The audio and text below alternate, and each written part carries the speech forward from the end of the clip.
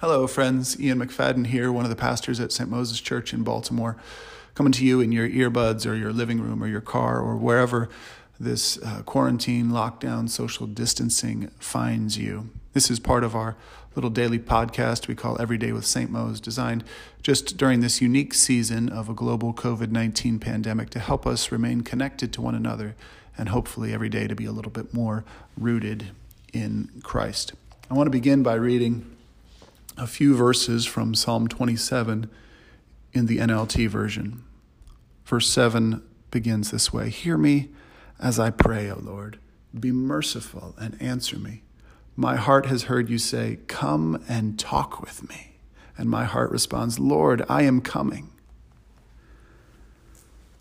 One of my fond memories from my first year of university, which was on the east coast of Scotland, was coming into the breakfast hall one morning, and we had these sort of strange, woolly, thick, red academic gowns that we were meant to wear on particularly formal occasions, and some people took to wearing them as sort of a dressing robe over pajamas or whatever after a big night out. And I remember coming in that morning and seeing a lot of people hunkered down against the Scottish cold winter morning in their big woolly red gowns. And I sat down at a table across from an older Northern Irish woman named Lois. And I knew she was a Christian. And she looked at me and she said to me, "Ian, what's God saying to you?" I said, I beg your pardon? Can I just get some oatmeal?" And she said, "What's God saying to you right now? Like, what's he showing to you? What's he teaching you?" And I didn't really have a good answer for her.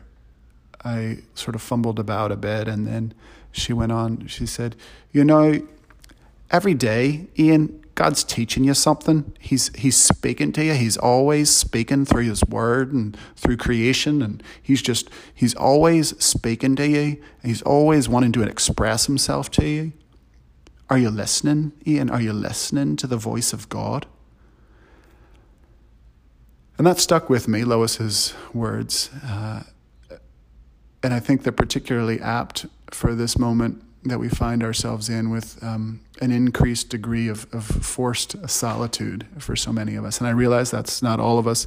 Some of us are hunkered down with kids, and maybe what you want more than anything is a little bit of solitude, or hunkered down with friends and family. But there's this moment here, an opportunity for us to tap into a great purposed tradition of solitude that is rich and deep in our own faith. And when Christians have withdrawn from community, withdrawn from the fellowship of other people, it's always been for this sort of purposed solitude. It's not just to be on your own, but it's to be deliberately on your own with God. And in fact, the Christian tradition has held that it's really it's in that relationship with God that we truly come to know ourselves. We don't know ourselves apart from relationship with God, and it's only as we spend time responding to his generous invitation to come and talk with me. It's as we respond, "Lord, I'm coming," and we get to know him as the creator and lover of our souls, that we come to know ourselves more rightly as creatures and as loved beings and as sinful beings who have been redeemed at his own great cost. And so I just want to encourage us in this moment of sort of forced solitude for so many of us. There are different ways of doing solitude, and so many of them I think would be a waste. I know my own tendency might be to try to escape in my mind and just plan some adventures for when this is all over. Or maybe some of us are drawn to just pounding through as much Netflix as we can, another way of escaping or entertaining ourselves. Or maybe it feels totally productive to just read a ton, or to gobble up every last bit of news that you can get your hands on. And all of these are fine in moderation, and I don't want to turn you away from any of them unduly, but just to encourage you with this, if you find yourself with increased time alone, let it be time alone with God. Because aloneness in and of itself is not a productive thing, really. In fact, Luther famously described sin that way. Sin was incurvatus in se, being curved in on yourself.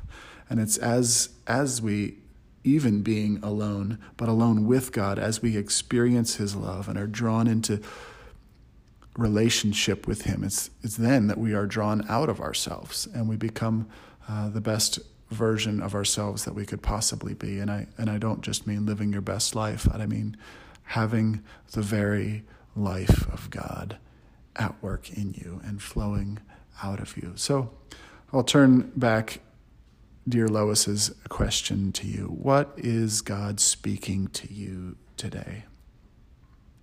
How are you hearing his voice? What bits of his character is he expressing to you during this unique season? Let me pray for us. Father, what a privilege it is that the God in whom we live and move and have our being sends an invitation to our hearts. Come and talk with me. Father, would you help us to respond to you with joy, with obedience, with faith, and with expectation? Would you help us to use the disrupted rhythms of this season of our lives with purpose, with stewardship, and with care? We pray that you might use it to refine us, to make us a little bit more like Jesus, and to cause the life of God within us to well up and to overflow in a way that brings joy and comfort and life to others. It's in Jesus' name we pray. Amen.